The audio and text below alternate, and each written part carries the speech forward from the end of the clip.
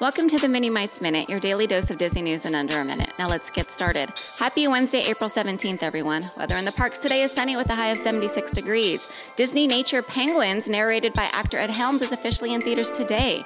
Gonna take some getting used to, but Disney Studios just dropped an all-new trailer for Dark Phoenix. Dark Phoenix hits theaters June 7th.